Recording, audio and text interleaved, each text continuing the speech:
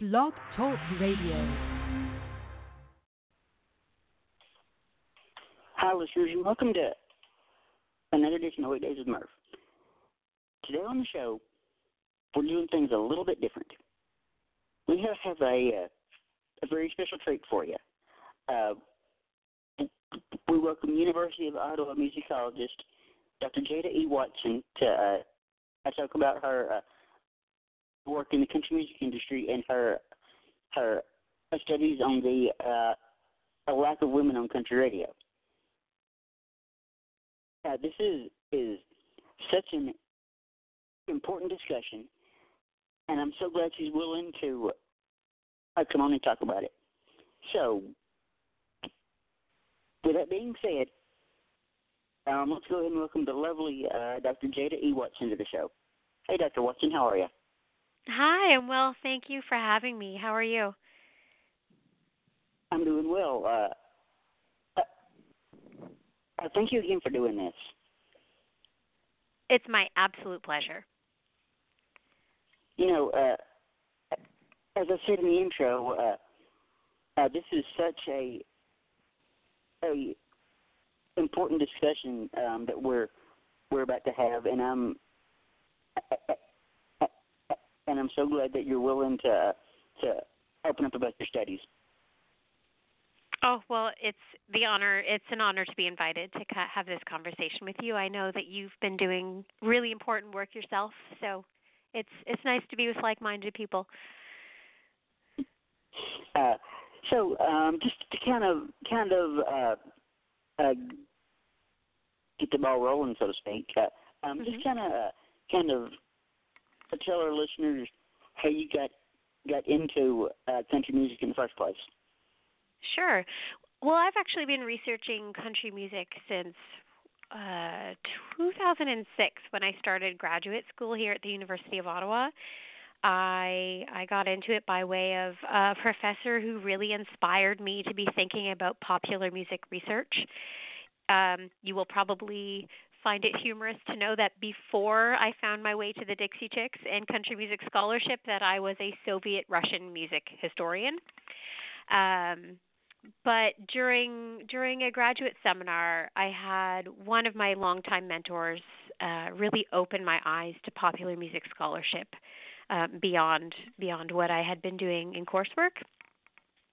And so I started to do some research on the Dixie Chicks, and not that it was a straight line, but it was one of the first experiences I had that opened my eyes to what was going on in country music scholarship and set me on this path. Awesome.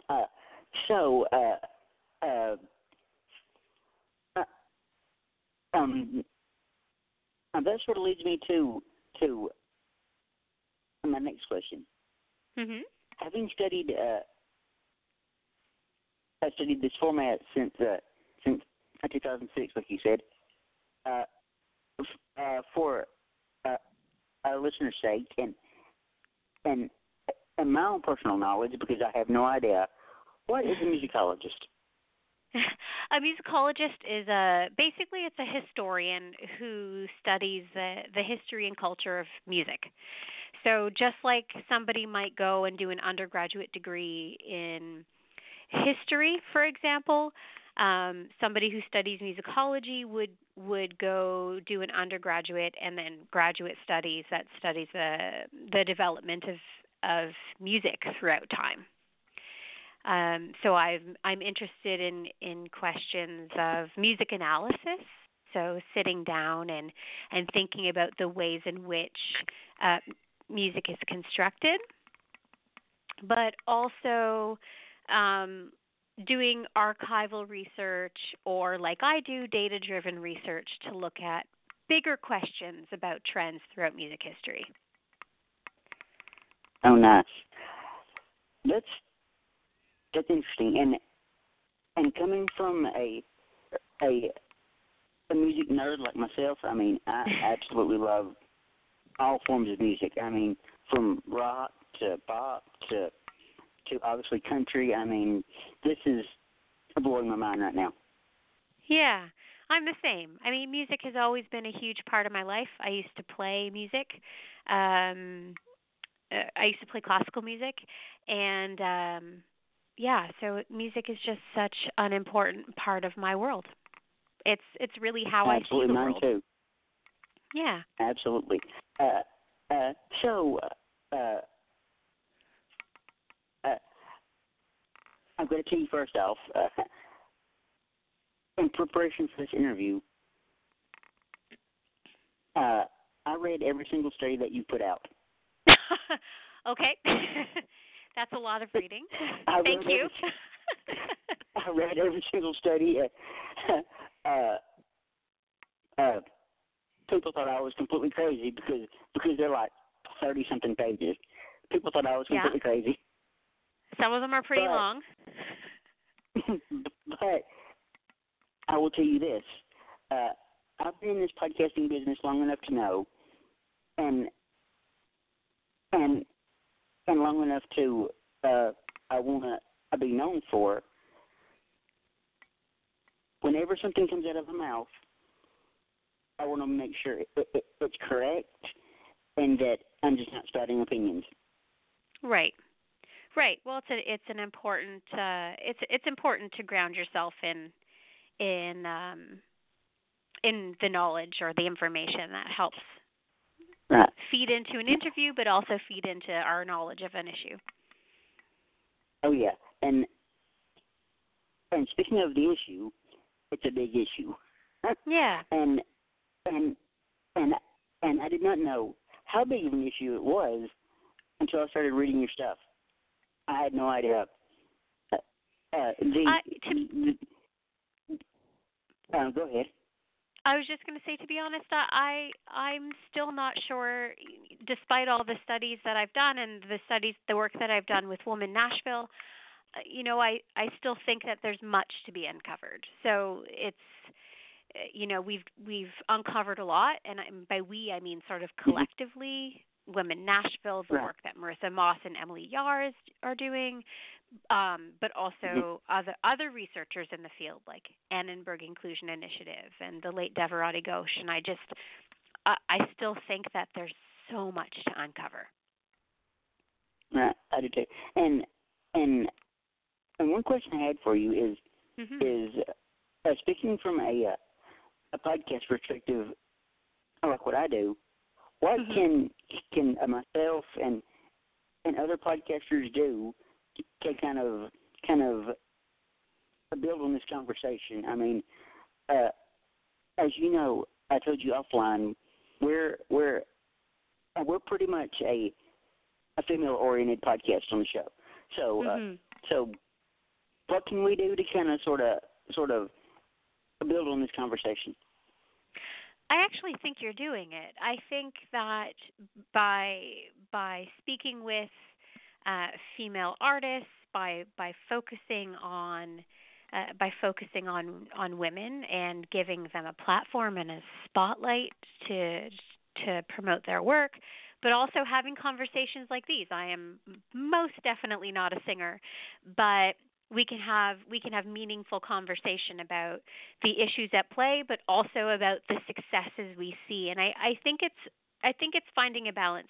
Quite often, when I'm asked to speak about these issues, we end up sort of talking about the negative. But I think it's also about celebrating the positive, like Carrie Underwood having a #1 hit with Southbound today on Media Base. There's a lot to celebrate, even though the numbers are really unfortunate. You know, and I was going to bring that up. I don't think it's a coincidence that on the day of this interview, Southbound goes #1. Yeah, it was meant to be. Exactly. So,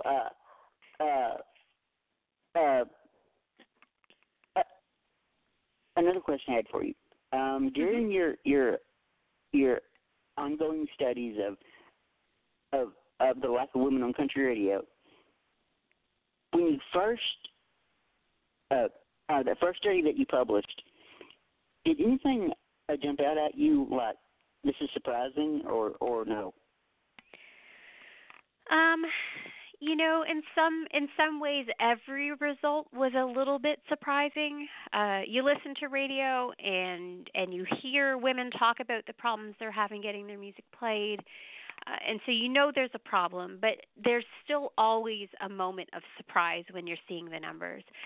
I think when Woman Nashville and I were talking about the results of the very first study, the the part that really struck us and that stuck with us was regarding spins, because we're always able to look at the weekly charts and see who's moving in and out, just how few women there are every week on a popularity chart. But to be able to sit down and look at number of times a song by a woman actually spins was really eye-opening. So you might remember the graphic that shows the number of spins by male and female artists and male-female ensembles, that shows that between 2000 and 2018 there was such an extreme widening gap, and an increase from about a 2-to-1 ratio in 2000 to a 9.7-to-1 ratio in 2018.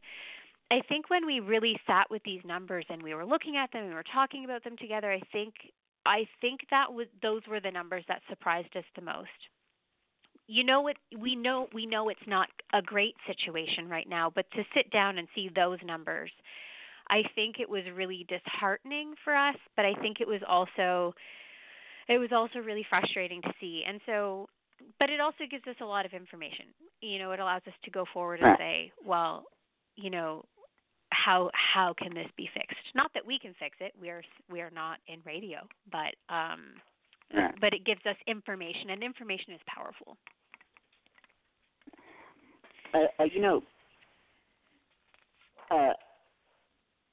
That chart you mentioned, and about the spins and stuff. I was looking at the percentages from like 2000 on. I think the percentage of women from 2000, I think, was at its highest point at like 33% on radio, and I think on 2017 was like the lowest. Yeah. Right. Right. That was it. And yeah. And I think the lowest was like 2017 at like 7%, and I'm looking at that, and my jaw dropped open. I'm like, yeah. Wait, what? Yeah. It was I almost don't have words to articulate it. It's certainly, and on that particular graphic that you're talking about, we're talking about 7.3% of the top 150 songs that were on radio in 2014. Right. So that's not a very large number of songs by women. Yeah. I'm sitting there going, okay, something's got to change. I don't know what it is, but something has changed here. Well, sometimes I feel like we're seeing little bits of it. This summer when Maren Morris hit number one, and then there was a period in which I believe there were 3 artists climbing towards 20, or who are within the top 20, and it started to feel like we were going to see some change. And every once in a while it feels like we've gone back a little bit, but I think it's going to take time to break out of this cycle. But I'm remaining optimistic that it will happen. Little victories, little victories. Yeah. And let's see. I know you mentioned your work with the organization Woman Nashville. Yeah. They are some of the biggest supporters of women in general that I believe I've ever seen. Yeah. Yeah. It's really, like, that collaboration has meant a lot to me. And I mean, we met on Twitter. Same.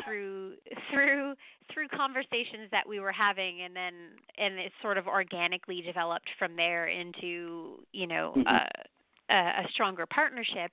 And so the last year has been really meaningful to get to work with them.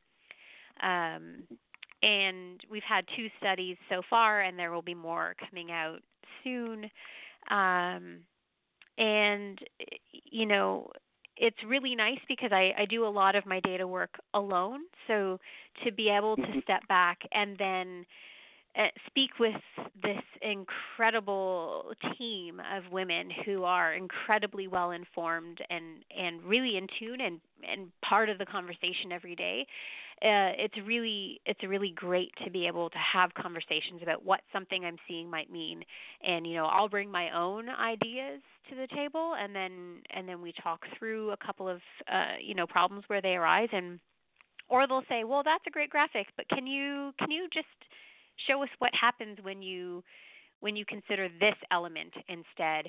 And so it's really great because, when you work alone and you're working with data alone, it's really easy to just get very narrow focused, but they're able to give me some advice that will help me step back and see bigger pictures, which is really, really what you need and really the reason why you collaborate, right? So it's been a really important collaboration to me, and I'm so grateful that we found each other on Twitter. I'm the same way with him. I've met pretty much everybody I've had on the show through Twitter, and I don't know how me and a woman Nashville first got hooked up, but I've got to be honest with you. They have been some of the biggest supporters of what I'm trying to do that I've ever had, Yeah.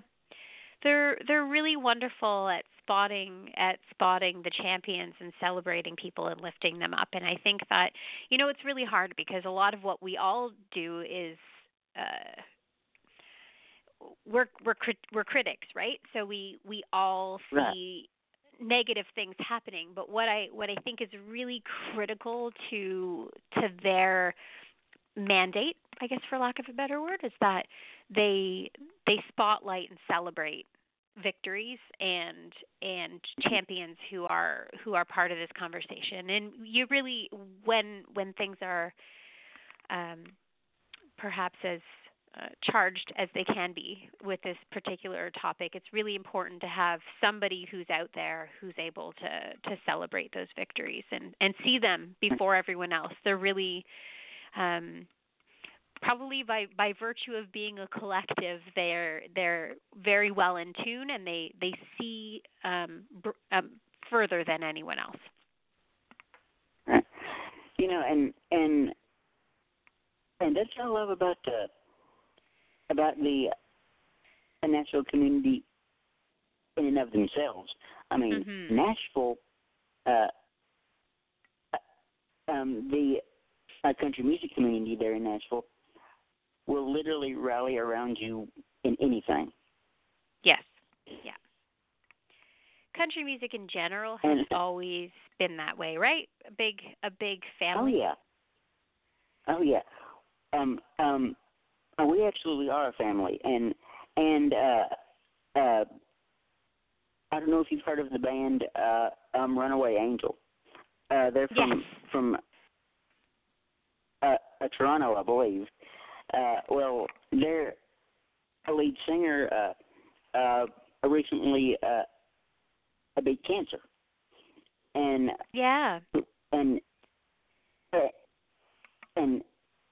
we've had them on the show a couple of times.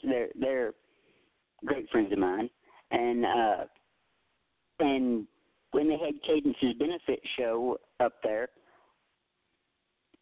of course it was streamed online, and the country community just rallied around one of their own and wrapped their arms around her, and it was something to see. Yeah, I really wish that I had had the opportunity. Have that grammar didn't come out right. Really wish that I could have seen them live by now, but I Mhm. haven't. One day. Oh yeah. Uh, uh, you know, I know we were talking a little bit off air, and this is kind of a change in topics, but I know we were talking a little bit off air. You're getting ready to come down to Nashville for a few days, aren't you? Yes. Yeah, I'm going down for all of next week, and I'm going to do some research at the Center for Popular Music at Middle Tennessee State University.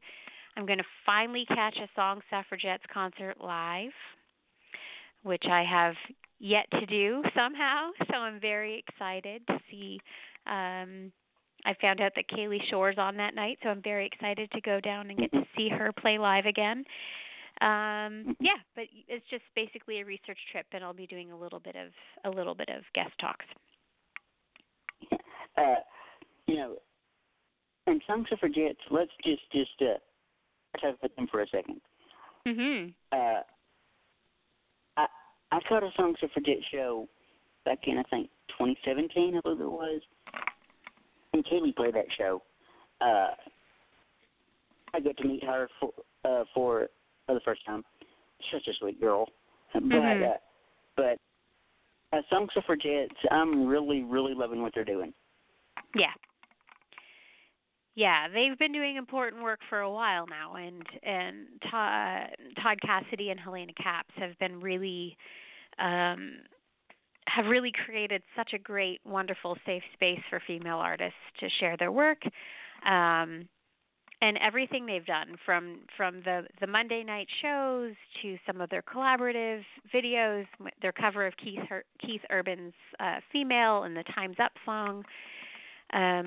I think that collectives like that do a really important job here in the ecosystem of country music to change the conversation and create a space in which women are seen as friends and collaborators and companions instead of competitors, which is really a healthy change to the discourse surrounding women in country music. You know, I'm glad you brought up that cover of Keith Urban's Keith Urban's "Female," because that literally that made the industry lose their collective minds.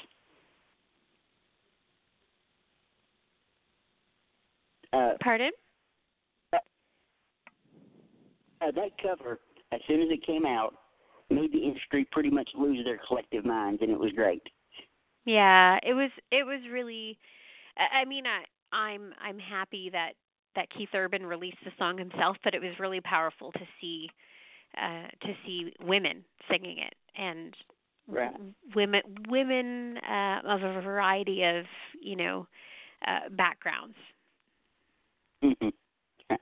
And I'm going to tell you, in the last 5 minutes or so that we have, well, this interview's just flown by, hadn't it? It has. I've got to tell you though,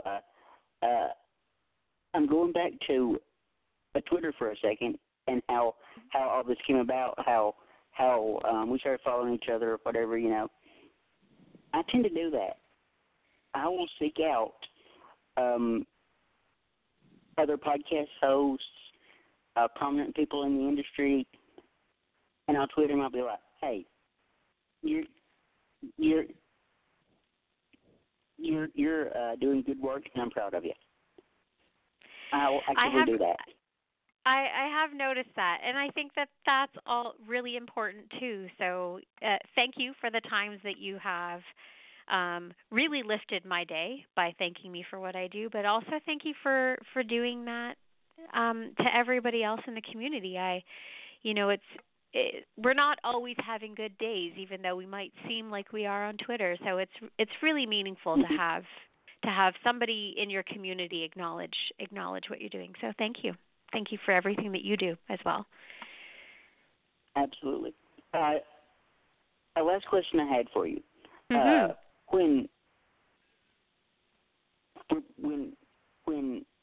everything's said and done with what you're trying to do in the industry and hopefully things change, what impact or legacy would you like to leave behind? Oh my gosh, I have no idea how to answer that.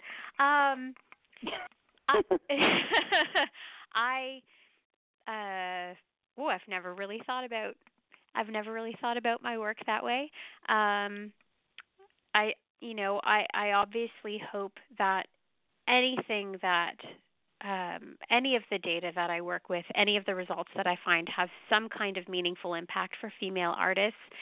But I certainly don't work alone and couldn't do the work that I do without the work that everyone else does. And so I think when a change happens and we're all looking back on this moment, I think that what's going to be seen is that it wasn't the work of one person, but that it was really and truly and honestly the work of a lot of people. And, what's going on right now, these conversations would not be happening if it weren't for song suffragettes, Change the Conversation, Woman Nashville, Marissa Moss, Emily Yar. There's so many people. It's not going to be because of one person, but it's going to be because of a collective of strong, passionate, fearless individuals who are all sharing everything they possibly can to make a conversational change. And so, if anything, I just hope that I'm remembered as being part of that conversation, but it's definitely a collective effort. And it's a collective effort and one that I am so proud to be a small part of. Yeah, me too. It's also a nice community, right? It's not it always absolutely is. It's not always positive work, but what emerges from it is a strong community and a lot of passionate voices. And it's also, at least on my side of things, and 9 times out of 10, it's a thankless job 9 times out of 10. Yeah. It can feel that way some days, but if you just remember that your virtual community always has your back, that's the most important thing. Oh yeah, and one reason why I asked that question I did, Mm-hmm. I asked it to a lot of my artist friends, is that I've been covering country music 5 years. And I've been in this podcast business 7 years. And let's be honest, this is not going to last forever. Let's be honest here. So I feel like whenever I'm out of the podcast business and I've done all I can do,